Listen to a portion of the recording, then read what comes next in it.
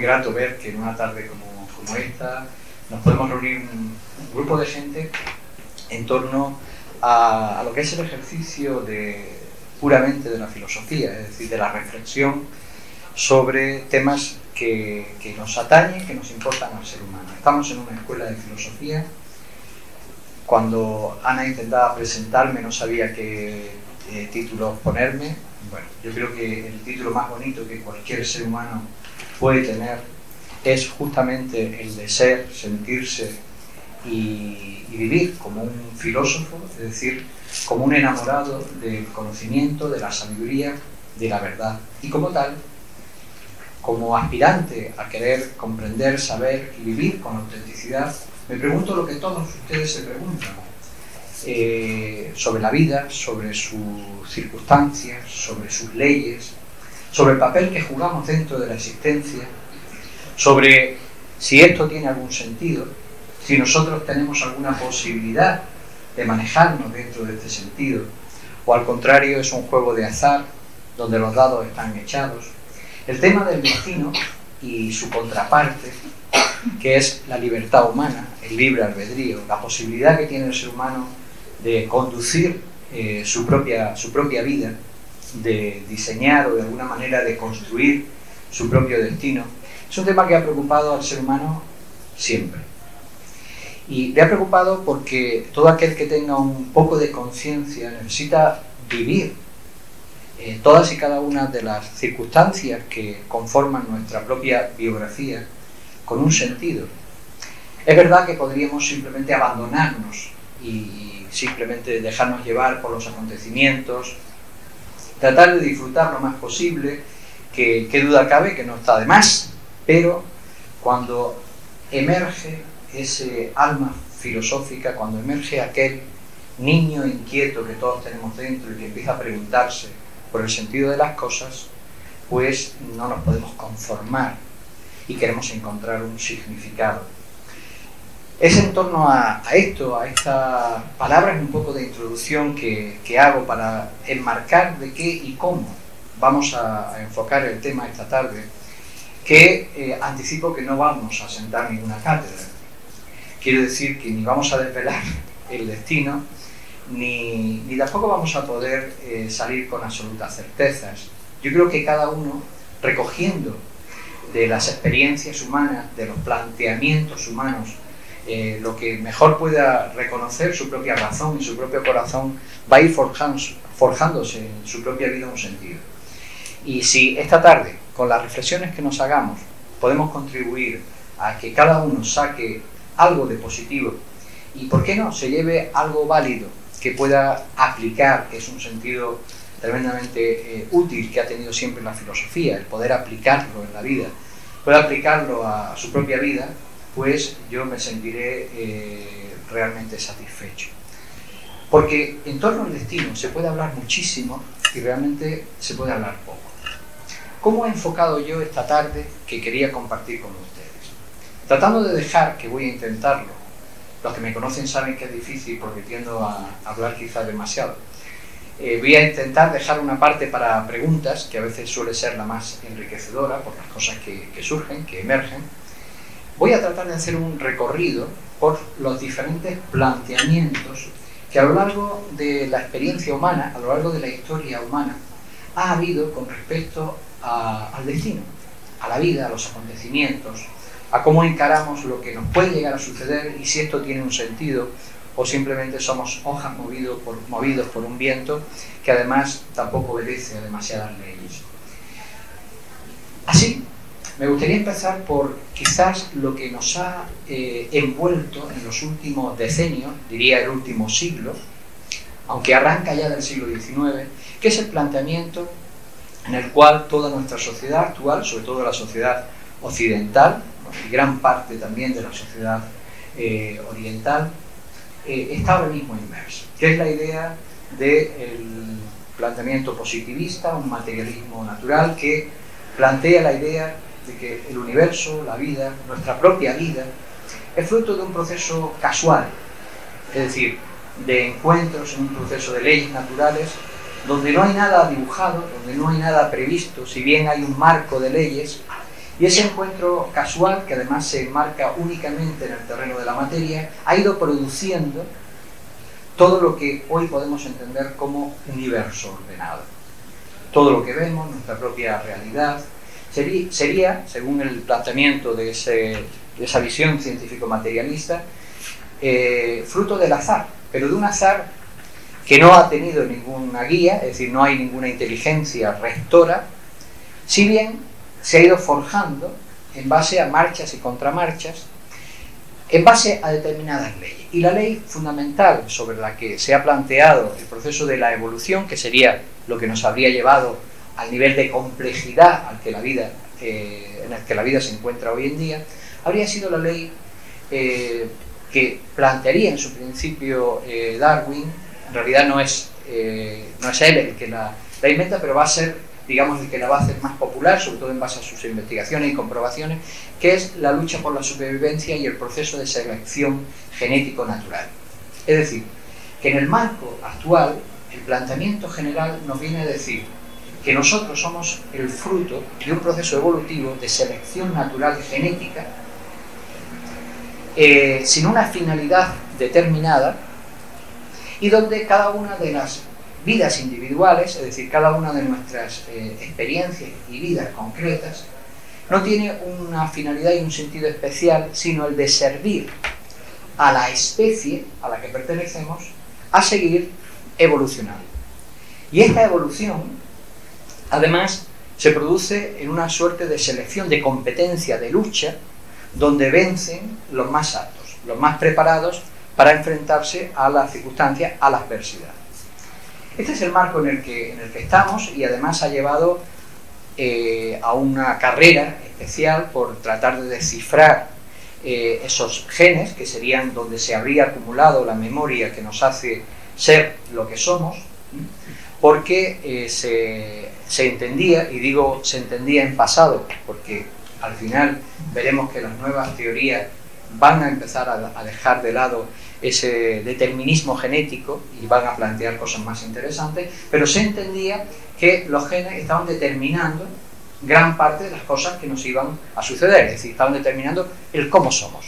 No solo el cómo somos desde el punto de vista físico, sino además el cómo somos desde el punto de vista emocional y de comportamiento, porque una cosa habría llevado a la otra. El planteamiento del positivismo materialista del siglo XIX, que es el que impera en el siglo XX, lo que plantea es que todos los procesos de tipo emocional, de tipo mental, todas las realidades y experiencias que el ser humano vive son producto de reacciones de tipo bioquímico en el marco de la biología, en el marco material. Es curioso porque es justamente en el siglo XX, y además en los principios, en la primera mitad del siglo XX, donde se lanza la teoría de la relatividad, donde nace además la teoría cuántica, que va a romper en cierto modo con esto, puesto que la teoría cuántica lo que plantea es que la realidad del universo, la realidad humana, la realidad del mundo, no es material únicamente, sino que es una realidad energética, que se va a expresar en diferentes niveles o dimensiones de energía. El famoso Einstein justamente lo que va a crear es esa nueva visión más amplia de que el mundo no es material, sino que el mundo está hecho de energías que se manifiestan en diferentes niveles de realidad. Lo que llamamos material sería una de las expresiones de la energía. Pero de todas maneras ha imperado la visión materialista, y esta visión materialista nos ha llevado a una suerte de determinismo, hasta el punto de que la mayoría de la gente ya empieza a preocuparse mucho de qué herencia genética tiene, porque obviamente ahí se supone que van a estar pues prácticamente todas las enfermedades que va a sufrir, etcétera, etcétera. Incluso se ha jugado un poco en ciencia ficción, no tan ciencia ficción, porque casi es posible, con la idea de poder diseñar a un ser humano, es decir, pudiéramos tener un hijo o un clon de nosotros mismos, ¿no?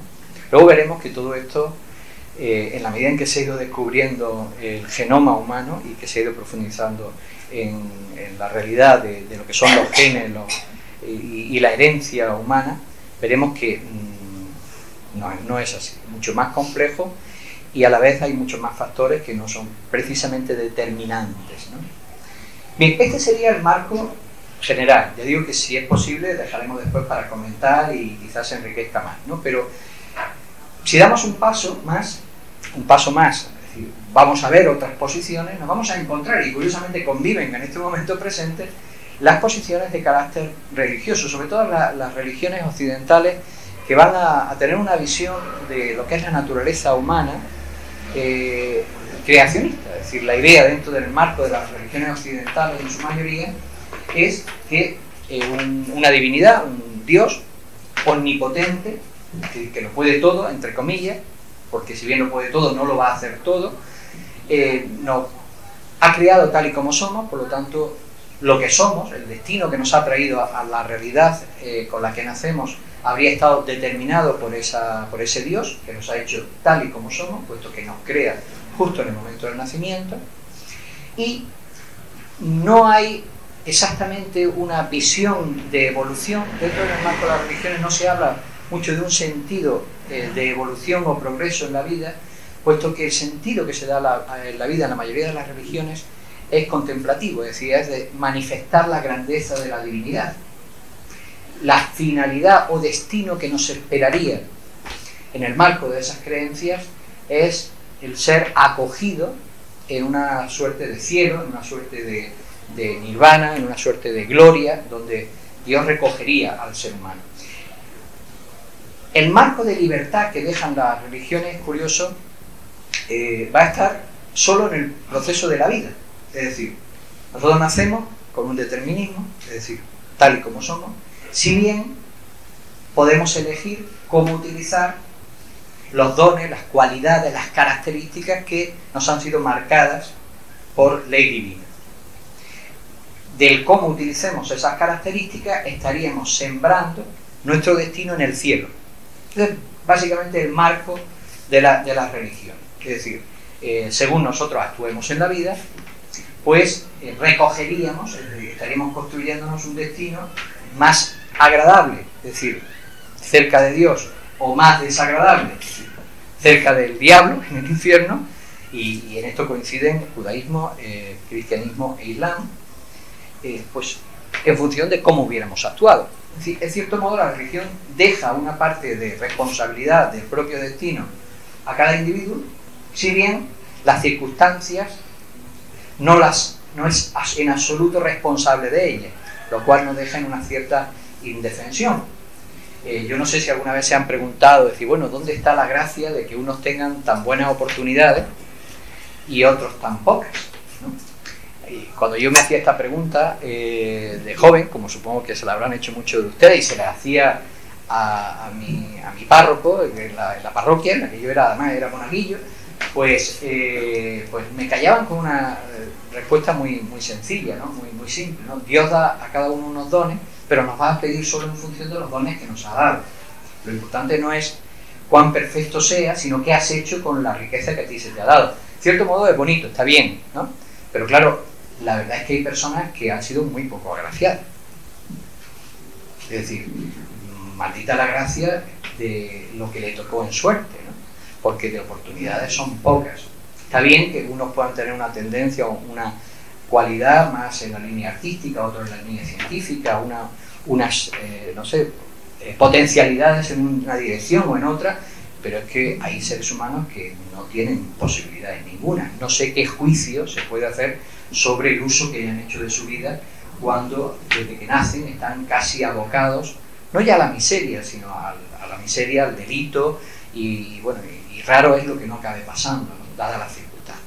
Pero este es el marco en el que nos hemos movido en las religiones, y básicamente sigue siendo así. Siempre ha sido así. La verdad es que en el caso de las religiones, y no me voy a extender mucho en esto, ha habido siempre niveles de profundidad. Es decir, todas las religiones, incluido el cristianismo, el judaísmo y el islam, han tenido aspectos morales que generalmente se quedan solo con dogmas de fe, y aspectos más profundos, más teológicos, si cabe más esotéricos, donde hay una interpretación más profunda del tema. No vamos a entrar ahora, porque sí quiero desarrollar luego algunos de esos aspectos más profundos, más filosóficos que aparecen en todas las religiones, para enmarcar el tema del destino y el tema del sentido de la vida, cuando sigamos haciendo este recorrido que quiero hacer. Bien, si nos vamos a las religiones de Oriente, vamos a encontrar un concepto interesante. En las religiones orientales nos vamos a encontrar el concepto del karma. Para la mayor parte de las religiones de Oriente, el ser humano no participa de la existencia solo a través de una vida, sino que creen en la idea de la reencarnación, es decir, que la trayectoria existencial del ser humano es una suma de muchas vidas, en una secuencia donde en cada vida vamos recogiendo, de alguna manera, los frutos, las experiencias grabadas en la anterior. Pero está claro que no es todo en términos de memoria, porque si uno se detiene a decir, bueno, pero ¿qué traigo, qué recuerdo de otra encarnación? No sería en términos de recuerdo formal, de acontecimientos, sino más bien en cuanto a aquellos pozos que habrían ido labrando, que habrían ido enriqueciendo esa parte inmortal del hombre, puesto que si hablamos de la reencarnación tenemos que hablar de una parte de nuestra naturaleza que sobrevive, es decir, que va a continuar en ese ciclo de nacimientos, de muertes y de nacimientos, y otra parte que es una suerte de ropaje, de vehículos, de expresiones de nuestro ser para manifestarse en lo que llamamos periodo de vida, ¿no? El concepto entonces del destino en estas religiones orientales lo que nos viene a decir es que cada uno se encuentra en una vida lo que ha sembrado en la vida anterior. Y a lo largo de la vida se encuentra con las circunstancias, con las cosas que ha ido generando o engendrando a lo largo de la vida. Todo esto en función de ¿qué? En función de, esto es lo que se llama el karma, pero en función de una ley, que es, lo podríamos entender como el dharma, que sería el deber ser, sería el desarrollo positivo, adecuado, equilibrado, natural de los acontecimientos. Cuando algo contradice el dharma o la ley universal que favorece el desarrollo evolutivo, entonces el karma te presenta unas situaciones, unas circunstancias que vas a sufrir para concienciar que hubo un error. Ese es el concepto, básicamente. Pero también nos va a plantear el hecho de que todo lo malo que nos sucede, de alguna manera, es por habernos equivocado. Es un poco el concepto de pecado también en el cristianismo. Es decir, que las circunstancias negativas o malas que nos pasan es porque antes hicimos un daño, hicimos un mal. Eso también crea una cierta inquietud, porque no siempre hay una relación, ni puede haber una culpabilidad moral, imagínense. Es decir, uno tiene un accidente o una enfermedad grave, podríamos caer en una suerte de fanatismo moral que ya se dio en ciertas etapas de la Edad Media, de pensar esto es un castigo divino, un castigo kármico por algo malo que habrás hecho, o sea que tú resuelves porque es tu problema, ¿no? Y de hecho sucede. Pensemos que en Oriente hay muchísimas diferentes corrientes, ¿no? Pero hay corrientes que conceden a la idea del karma, pues esa idea de responsabilidad individual y además de tener que purgar ciertos errores, y cuando ven a una persona sufriendo, pues lo dejan porque es su problema, ¿no? Es su karma que tendrá que enfrentar. En ese contexto también podríamos decir que era nuestro karma habernos encontrado con alguien necesitado y la vida a lo mejor nos podía pedir cuenta de ver qué habíamos hecho, ¿no? En cualquier caso parece interesante ese concepto del dharma y el karma, que ahora después ahondaremos cuando profundicemos en las visiones de una filosofía más esotérica, más profunda. Otras culturas como la propia Grecia y Roma, a través de la filosofía clásica y la filosofía estoica, nos van a dar una visión de la vida, una visión del universo, similar a todo lo que hemos visto, pero con ciertos matices. Para los filósofos griegos y posteriormente romanos, el universo está regido por una gran inteligencia, por un logos, una inteligencia cósmica. Esa gran inteligencia habría sido la creadora por emanación desde un punto original, desde un principio, de un momento primordial de todo lo manifestado. De tal suerte que todo lo manifestado, el universo, la naturaleza, es parte de esa divinidad. Y esa divinidad que podemos identificar como ese logos, esa inteligencia que va a regir todo lo manifestado y que le va a dar una dirección, un impulso y un sentido al universo, y dentro del cual estamos nosotros como seres humanos siendo parte o emanación de esa inteligencia y participando también un poco de esa inteligencia, puesto que aflora y empezamos a tenerla. En ese contexto, donde el universo entero está regido por ese orden, por esas leyes y por esa inteligencia, para los filósofos clásicos y especialmente para los estoicos, todo lo que sucede es porque necesariamente tiene que suceder. Es decir, para el filósofo de esta época es fundamental tratar de adecuarse a la vida, porque si bien a corto plazo las cosas nos pueden parecer buenas o malas, sin embargo responden a un plan divino, a un plan que llevará, según esta concepción, a todo el universo a un grado de perfección que vuelva a resumir aquello que salió o que surgió del corazón de la divinidad nuevamente en la divinidad misma. En el terreno práctico, ¿esto cómo se sustentaba? Por ejemplo, los filósofos estoicos van a plantear entonces que no tiene sentido enfrentarse a las cosas que el destino trae, que hay un marco dentro de los acontecimientos al que van a llamar providencia divina, que es inamovible, forma parte del impulso que esa evolución va a llevar, pero que hay una parte de libertad que el ser humano tiene, que no solo consiste en intentar construir, desarrollar, fabricar, ir hacia donde quiere ir, sino que consiste en cómo aceptar lo que sucede. Es decir, para el ser humano, gran parte de la libertad está no en elegir lo que va a suceder, que no lo puede elegir siempre, es más, la mayoría de las veces, sino con qué actitud va a vivir lo que sucede. Y así enseñaban los estoicos a tratar de reconocer dos cosas. Primero, las cosas que dependen de nosotros y las que no. Porque si nos empeñamos en cambiar las cosas que no dependen de nosotros, seremos infelices. Y reconocer que las cosas que dependen de nosotros generalmente no son circunstanciales. No son en términos de cuánto tengo, de fama, de prestigio, de riqueza, sino que son cosas interiores. Y abocaban al ser humano a tratar de tomar las riendas de su propio desarrollo como persona, de sus propias cualidades, de sus propios valores. Y además trataban de enseñarle a que no había acontecimientos, situaciones ni circunstancias malas, porque decían que no había, el destino nunca te traía ni cosas buenas ni cosas malas, todo dependía con qué actitud uno las viviera.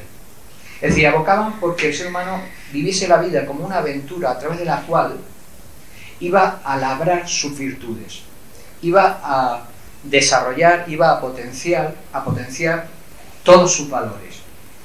Y en ese sentido, la adversidad la entendían como un bien, no porque uno la buscara necesariamente, aunque a veces el alpinista cuando busca retos difíciles está buscando la adversidad, no va precisamente por un sitio llano, ¿no?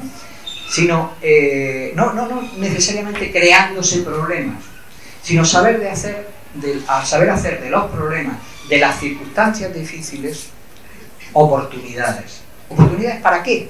No oportunidades para obtener, no, oportunidades para desarrollar lo mejor que hay en nosotros.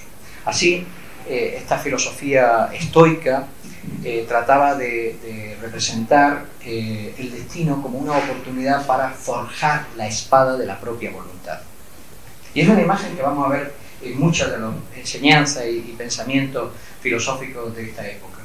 No les va a preocupar tanto cómo cambiar el destino, si bien no quiere decir que estuvieran pasivos ante los acontecimientos ni ante la construcción de un mundo que querían y soñaban mejor. No, en absoluto. Es decir, intervenían. Además, si algo caracteriza el espíritu griego y el romano, no es precisamente la inacción, ¿verdad? Ni el abandono del mundo, todo lo contrario, es el querer hacer un mundo bueno, un mundo mejor. Realmente hay una implicación y un compromiso en lo social, en la ciudad, en las artes, en la política, etcétera, etcétera. Pero sabiendo dónde estaba la parte que le correspondía a uno y la parte que correspondía al destino. Ahora veremos, cuando profundicemos en la parte que quiero más esotérica, que todos estos aspectos que estamos viendo de diferentes visiones se complementan perfectamente. Otra que no quería dejar de lado y que casi ya nos empieza a introducir en la visión más profunda a la hora de hablar del destino son las diferentes escuelas y corrientes que nos han hablado y llegado hasta nuestros días de la astrología. Dentro de la astrología podemos hablar de dos niveles. Uno, el mundano, el popular, el, si queréis, un poco fanático y supersticioso, que es el que plantea que todos los acontecimientos están regidos por los astros, y que nos va a llevar, y a mucha gente de forma fanática, a ver qué es lo que dicen los astros cada día, porque estos van a determinar lo que va a suceder, lo que me va a suceder a mí y lo que va a suceder en la sociedad, en todos los terrenos, en el terreno económico, en el amor, en la parte emocional, en el trabajo. Bueno, no tengo que contar mucho, ¿verdad? Esto, que en principio parece una tontería, sin embargo tiene una profundidad y tiene una relación curiosa, porque se dan muchas coincidencias. Entonces, ante una situación, una visión así de la astrología, es decir, todo lo que sucede está determinado por las energías que los astros están marcando en determinado momento, llevaría al ser humano a un absoluto determinismo. Es decir, realmente no habría libertad alguna, si es que nos queda algún espacio de libertad. Y menciono la libertad porque a poco que lo reflexionemos nos damos cuenta que es una de las condiciones que instintivamente, que profundamente nos emergen como una necesidad para realizarnos. Es decir, la necesidad de poder elegir, de poder equivocarnos, pero de poder elegir. Veremos que esto no es tanto un derecho, si bien un derecho a conquistar, pero no un derecho ya consolidado, porque para poder elegir habrá que saber sobre qué podemos elegir, ¿no? Y habrá que poder tener cierto dominio de nosotros mismos que nos lleve a ver con claridad, a no dejarnos llevar de cualquier manera, a no dejarnos engañar. Pero estamos hablando de otro grado de libertad, que es el que nos lleva a preguntarnos: si esto es así, si los astros determinan algo, ¿realmente nos queda algún espacio? Esta es la astrología popular, gran parte de lo que nos ha llegado hasta nuestros días, y que está basado sobre la idea de que el universo es una realidad interrelacionada y que todo lo que sucede afecta a todos los aspectos de existencia dentro de ese universo, que además es una realidad pluridimensional y que todo lo que pasa no solo tiene efectos en el terreno físico, sino en planos como pueden ser los planos emocionales, los planos mentales, etc.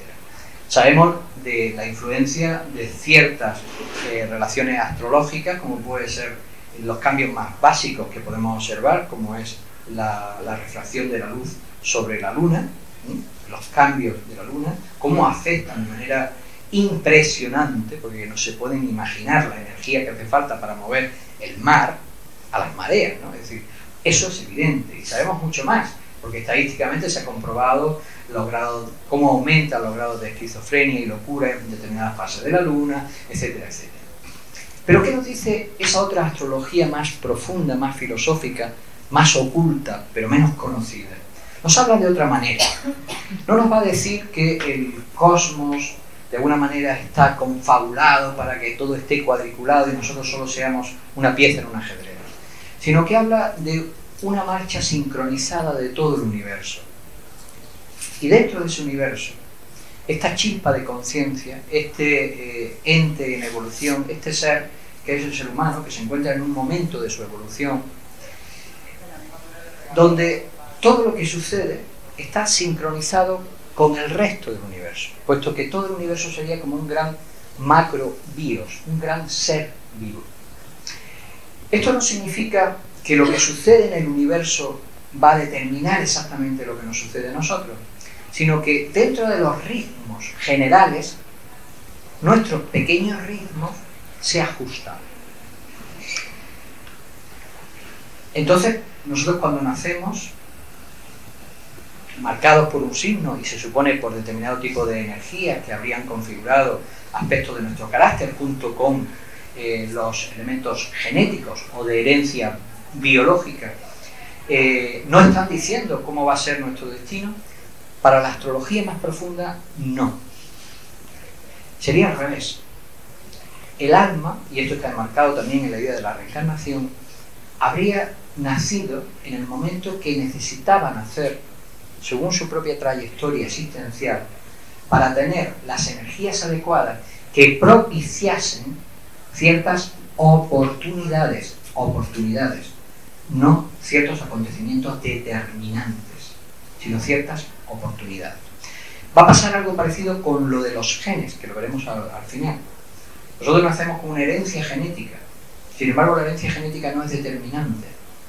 La herencia genética lo es en algunos aspectos muy básicos, pero en lo que realmente es importante no lo es. Va a ser cómo nosotros vayamos desarrollando nuestra vida lo que active o deje latentes ese potencial genético. En definitiva, no todos los genes se están manifestando, están activos, sino que hay procesos que hacen que determinados genes no se activen y en otros casos sí. De ahí que con la misma herencia genética haya personas que puedan desarrollar ciertas enfermedades, ciertas características y otras no, y tienen exactamente la misma herencia genética. Con la astrología, es decir, con la influencia energética que se podría estar recibiendo del universo en cada momento, va a suceder igual. Es un factor más a sumar. Cuanta menos conciencia y voluntad propia hay, más influyen los factores externos. Cuanto más voluntad y conciencia propia hay, más podemos gobernar nuestra propia vida. Es la diferencia que hay entre un río, atravesarlo habiendo construido una barca sólidamente a través de nuestra vida y saber manejarnos con las corrientes y el esfuerzo de los remos y poder incluso ir contra corrientes, o no tener ninguna voluntad porque directamente somos un poco fruto del impulso de todo lo que nos rodea, pero no hemos todavía asumido nuestra propia conciencia y responsabilidad de vivir, y entonces obviamente son las circunstancias las que nos llevan. En ese caso se puede decir que está el destino escrito. Bien, sí.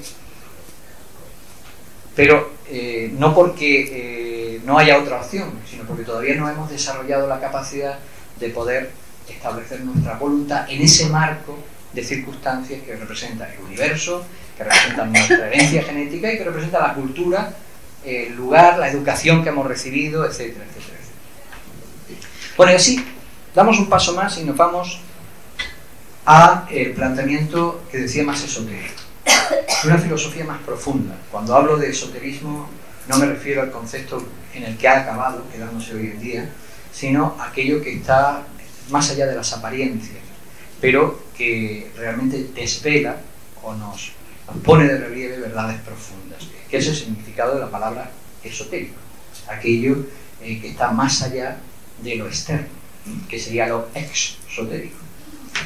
Pues bien, ¿qué nos dicen estas tradiciones? Estas tradiciones nos van a hablar justamente de el universo y la vida y el ser humano enmarcado en un sentido que nos lleva desde un tiempo inmemorial, desde un origen primordial, en un proceso evolutivo, que no es tanto un proceso evolutivo biológico, sino un proceso evolutivo a través del cual la chispa de la conciencia se ha ido abriendo paso. Así habríamos pasado por el mundo mineral, por el mundo vegetal, por el mundo animal, para despertar, para aterrizar en esta conciencia humana, a medio camino entre la capacidad de comprender, de preguntarse y de indagar, entre el sentido profundo de las cosas y a la vez atrapado por ese manojo de elementos emocionales, viscerales, animales, pasionales, instintivos. Y somos una realidad compleja donde a través de nuestra propia experiencia evolutiva va emergiendo esa parte que para la tradición filosófica más profunda es inmortal, es decir, el ser con mayúsculas. Es El ser que, de alguna manera, y como cuentan los mitos de las tradiciones griegas, habría caído en el mundo de la manifestación y ahora de alguna forma tiene que descubrir, tiene que retornar a su plano celeste. En ese proceso evolutivo donde van emergiendo toda una serie de cualidades, de valores, de elementos superiores que nos hacen justamente ser seres humanos y donde podemos encuadrar todas las virtudes o elementos superiores, en ese proceso el ser humano va a vivir innumerables vidas, en ciclos que nos llevan a estar manifestados en los planos de la naturaleza más densos, nos elevan, es decir, abandonamos esos planos para nuevamente volver, y en ese proceso hay un marco general que estaría determinado por esas leyes universales, no ya solo del plano físico, sino también en los planos metafísicos, que dan sentido a toda la evolución dentro del cosmos. Es decir, el universo entero tendría una finalidad, esa finalidad evolutiva de la conciencia. Y en ese proceso evolutivo hay un marco de libertad, en esas leyes, en esas leyes infranqueables universales, hay un marco de libertad a través del cual nosotros podemos ir más rápido, más despacio, lentificar. Si bien el proceso es inexorable, sin embargo, el cómo nosotros vayamos viviendo ese proceso sí que forma parte de nuestro libre albedrío. Y al decir libre albedrío o propia libertad, también entre comillas, porque obviamente poca libertad hay cuando hay ignorancia. Es precisamente el reconocer las leyes del universo, las leyes de la naturaleza, el poder reconocer qué es lo que realmente nos hace bien, nos hace desarrollarnos y realizarnos como personas, lo que nos permite poder dar verdaderos pasos adelante en nuestro propio desarrollo.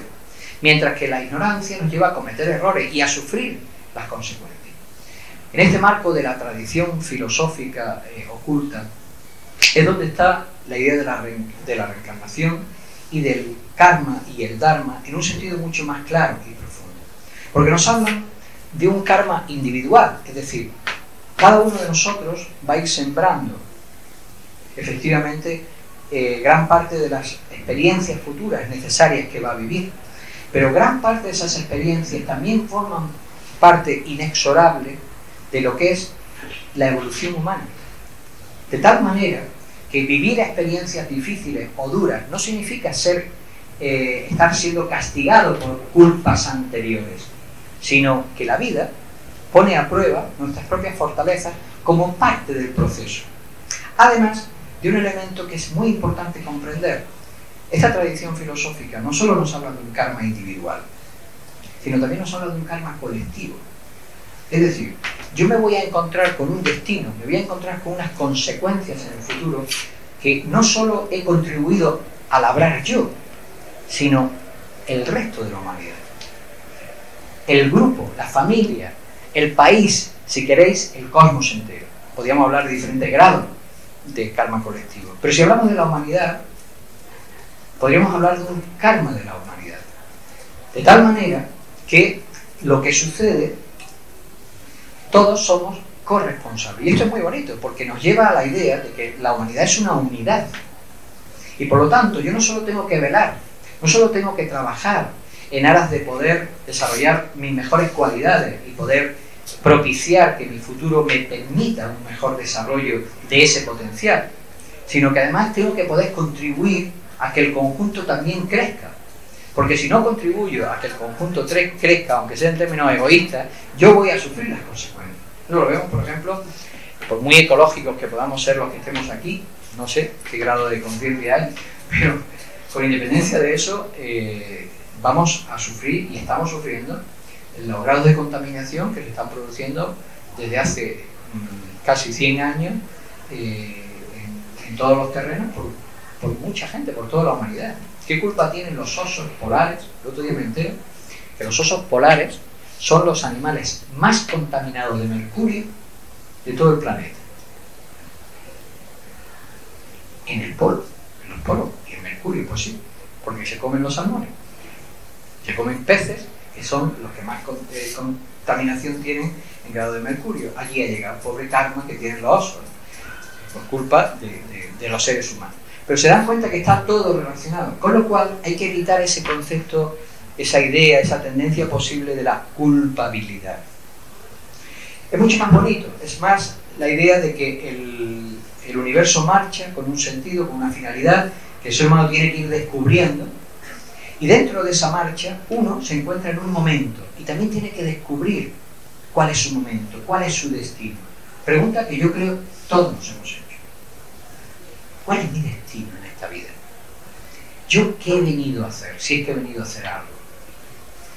En cierto modo, en el marco de esta filosofía, de esta tradición filosófica profunda, lo que nos viene a decir es que cada uno se tiene que encontrar con qué experiencia necesita y con qué necesita realizar para dar sentido, para cumplimentar esta etapa, esta vida, esta encarnación, este momento de su existencia. Porque si nosotros no llegamos a encontrarnos con nosotros mismos y con la necesidad que tenemos de crecer, con ese encontrarnos con todo lo que de alguna manera nos bulle interiormente, con una gran necesidad de expresarse, si no le damos cauce, tendremos la sensación de que hemos perdido la vida. ¿Estaba escrito el destino o no? Entrar en la disquisición de, bueno, también estaba escrito el que no lo hiciera, o habría una predisposición, porque están ya los que rizan el rizo, ¿no? Es decir, está escrito hasta incluso el hecho de que me pregunte si está escrito. Bueno, si ya nos ponemos así, posiblemente nada escape a la mente cósmica, pero sí hay una parte de nosotros que puede elegir, y eso es real.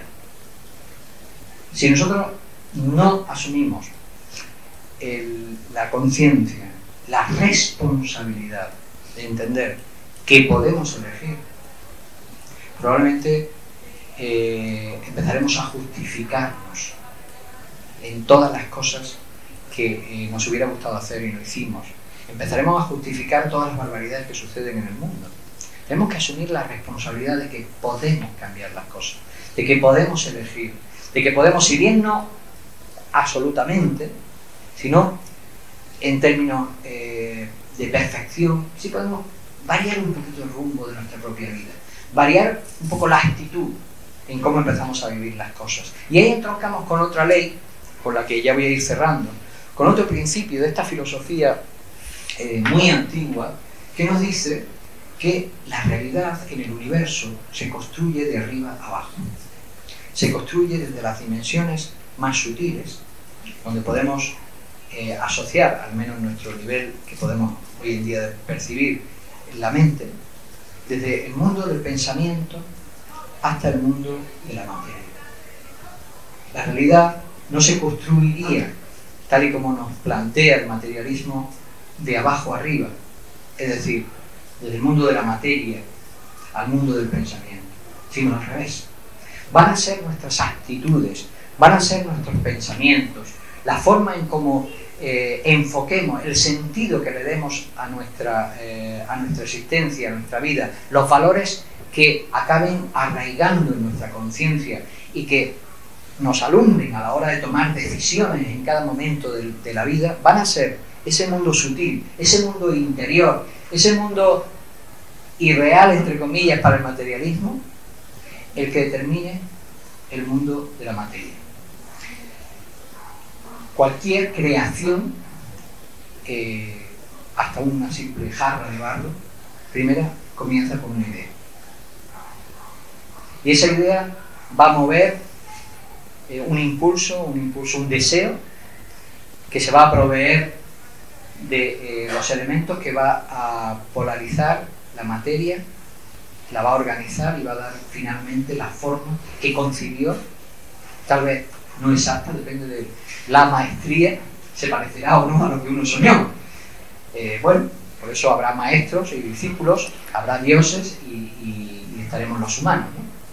Dioses que saben hacer las cosas en el universo y los humanos que cada vez que hacemos algo solemos cometer graves errores que luego pagamos durante siglos. Pero en ese proceso se muestra cómo funciona todo dentro del universo. Por lo tanto, si yo quiero empezar a controlar mi propio destino, tengo que empezar a controlar mis propios pensamientos. Tengo que empezar a controlar mi propia actitud ante la vida. No estoy hablando de nada mágico. a muchos le habrá venido inmediatamente la idea de secreto, ¿no? De ser algo, bueno, algo de eso habrá, algo de eso hay. En cualquier caso, sí que es cierto que nada más que con mantener una actitud somos capaces de ver un aspecto de la realidad u otro, con lo cual vamos a elegir un camino u otro, ya estamos eligiendo nuestro destino. Pero además parece que es cierto, y ahora vamos a ver cómo la ciencia empieza a enfocarnos algo en esta realidad. Nuestra mente cambia la materia, cambia nuestra biología, es capaz de cambiar los acontecimientos futuros.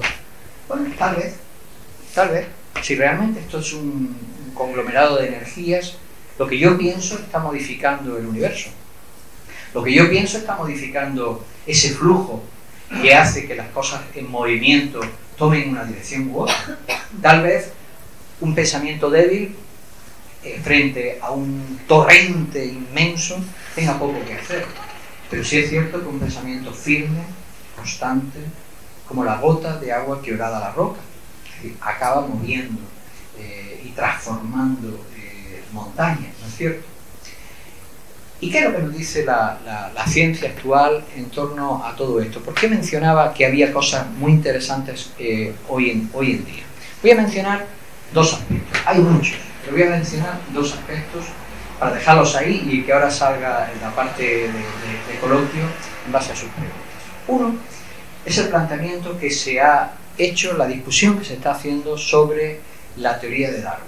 Cada vez más se está revisando la idea de que la naturaleza siga un proceso evolutivo a ciegas y que la única guía que, digamos, determine hacia dónde se dirige la evolución sean las circunstancias que obligan a que la corriente evolutiva vaya en una dirección u en otra. Con este patrón no se pueden explicar la mayor parte de los procesos, saltos evolutivos que hay. Y mucho menos si no consideramos la idea de que hay un plan, una ley, y que todo obedece a una casualidad. Porque es imposible, en términos estadísticos, que la complejidad y perfección al que ha llegado el desarrollo de la vida se haya producido sin un plan. Imposible. Y no me voy a referir ahora a cómo hemos llegado desde la primera bacteria, la primera célula que pudiéramos imaginar, a la complejidad que representa un ser humano, no solo desde el punto de vista biológico, sino desde todas las experiencias que se abren en el campo mental y emocional. Sino algo tan simple como puede ser un insecto que para sobrevivir en ese planteamiento de la teoría de Darwin ha ido seleccionándose genéticamente los que más se parecen a una hoja seca. Y finalmente vemos el insecto hoja. ¿Lo han visto alguna vez? El insecto palo. ¿Lo han visto físicamente, no en foto? Pues le aconsejo que lo hagan. Es sorprendente, sorprendente. Y cuando uno ve un insecto hoja, no sabes si está viendo una hoja con su nervadura seca. Hay otros verdes, es decir, además muchos cambian de color. Esto es imposible de explicar en términos genéticos, no se puede. ¿Cómo se transfiere la fotografía del entorno a los cambios genéticos? No se puede. Es decir, o nos vamos a otro paso, que es la teoría cuántica, que nos habla de una dimensión donde se guarda la información de la naturaleza, un plano energético que es donde están guardadas la información a modo de leyes, de ideas. Bueno, Platón ya hablaba justamente de eso, ¿no? Del mundo de las ideas. O es imposible. Hay algo, hay un patrón que está rigiendo ese proceso. Hoy ha empezado a surgir lo que se llama la tercera vía, que plantea que en la evolución hay una microevolución y una macroevolución. Y lo que plantea es que hay en el universo unas guías generales, es decir, que la evolución ya está planteada, va hacia algún lugar, aunque no sepamos cuál es, pero que sigue unos cauces generales. Para esos cauces no sirve la idea, el planteamiento de la lucha de selección genético-natural, ¿no? Pero en la pequeña circunstancia, en la microevolución de los pequeños tramos, sí se puede entender que haya un proceso de adaptación al medio. Y así, especialmente los que mejor se adaptan, las formas a través de las cuales la vida va a continuar. pero no en cualquier dirección, sino siempre dentro del marco del plan general. En cualquier caso, se ha encontrado una cosa muy interesante que quiero compartir con ustedes. No es la lucha del más apto, del más fuerte, del individuo mejor, el que sobrevive y transmite los genes. Hoy se está descubriendo que lo que realmente hace que pervivan determinado tipo de especies y, digamos, memorias evolutivas a través de los genes y otros factores es los grupos, no individuos, los grupos que mejor cooperan. Es decir, no los individuos más fuertes, sino los grupos que más capacidad de cooperación establecen son los que realmente acaban sobreviviendo.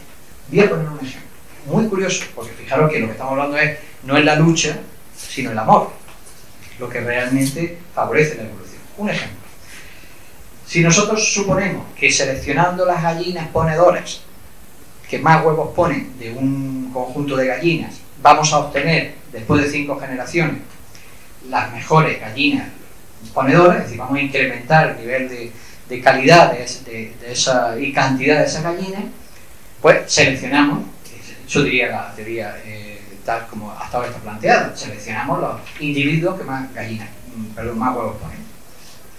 La realidad es que eso no es así.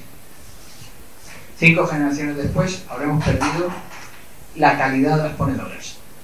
¿Cuál es la realidad? ¿Qué es lo que han observado?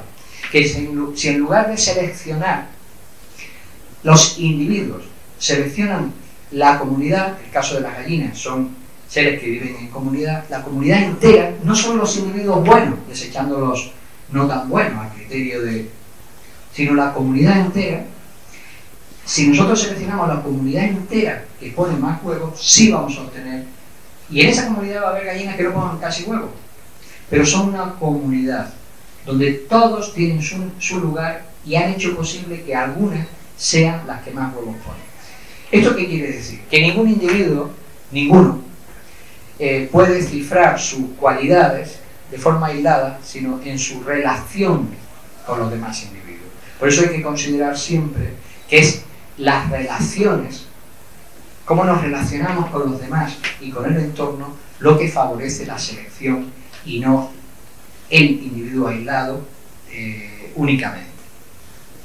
Antes he mencionado la teoría cuántica. Esta es otra de las teorías actuales científicas más interesantes a la hora de plantear el concepto de cómo funcionan los mecanismos que disponen los acontecimientos, el destino, etc. La teoría cuántica ha abierto la idea de un universo pluridimensional, de una realidad sutil y de un mundo de información. Es un mundo mental donde se comparte información dentro del universo. Ahí está la teoría de los campos mórficos de Sheldrake, no sé si la conocen, les invito a que la conozcan. Esa información se va acumulando, está relacionada curiosamente también con lo que diría Jung del inconsciente colectivo, el alma grupal de las tradiciones antiguas que nos hablan del alma grupal de las especies, y que nos lleva a la idea de que lo que modifica el mundo de las formas siempre es el mundo del pensamiento, el mundo de las intenciones, una energía más sutil. Y ahí nos vamos a los últimos descubrimientos en genética, y con esto termino.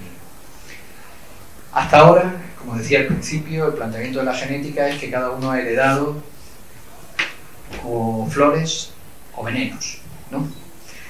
Tenemos unos genes que en cualquier momento van a determinar pues, una enfermedad, van a determinar ciertos procesos, y ante eso estamos esclavizados. Esto era algo que se hereda, efectivamente, de forma... Y además la transmisión genética siempre es de padres a hijos. ¿Qué se empieza a descubrir?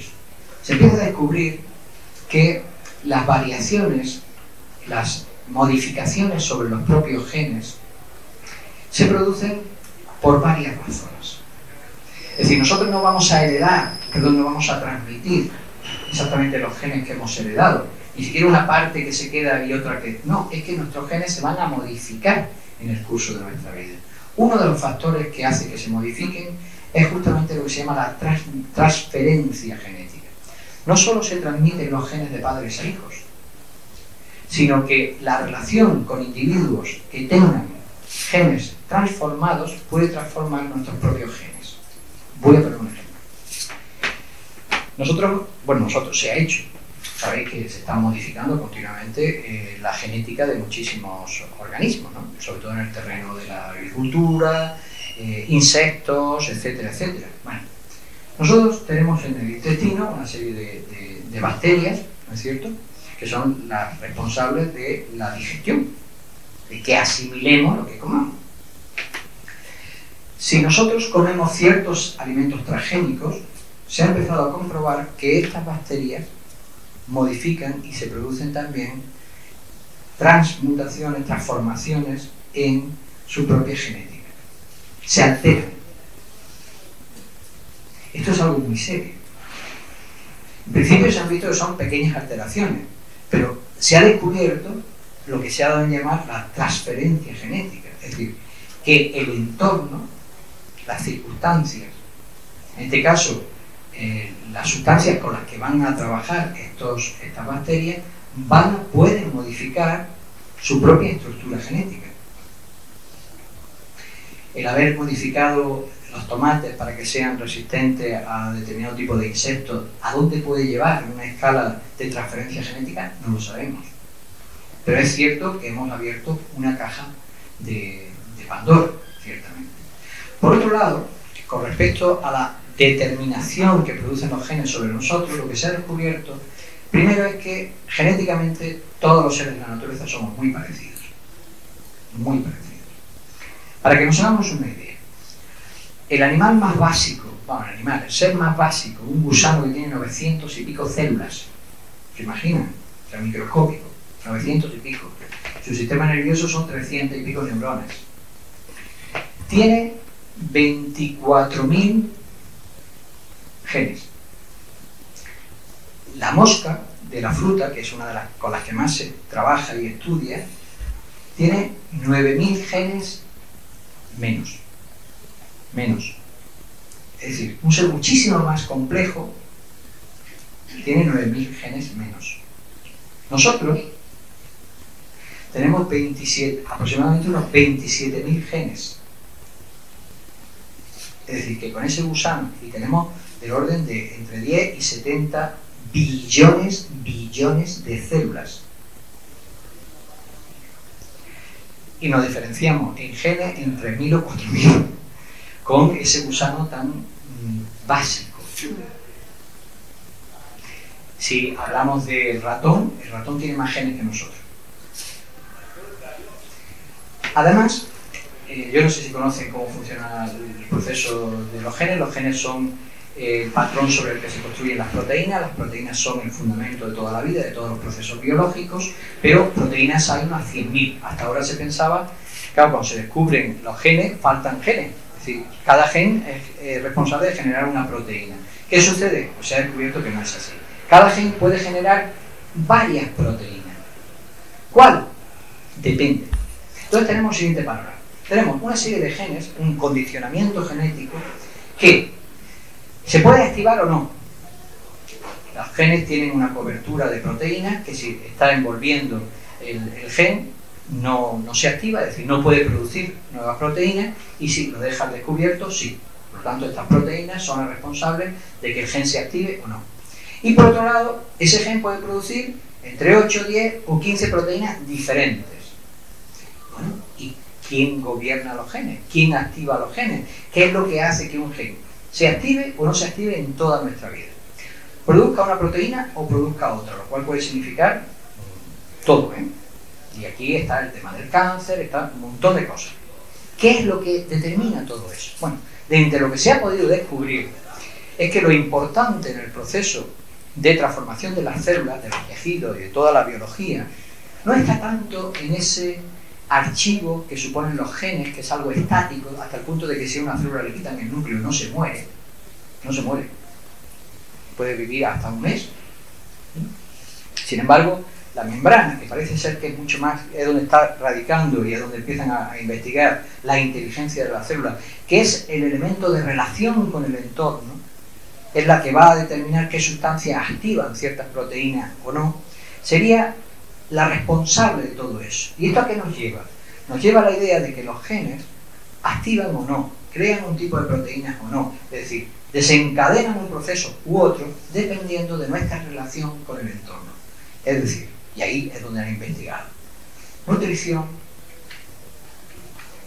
influencias medioambientales, desde el aire que respiramos, las energías de carácter electromagnético que recibimos, pero vamos más allá. Estrés, emociones, actitudes, pensamientos.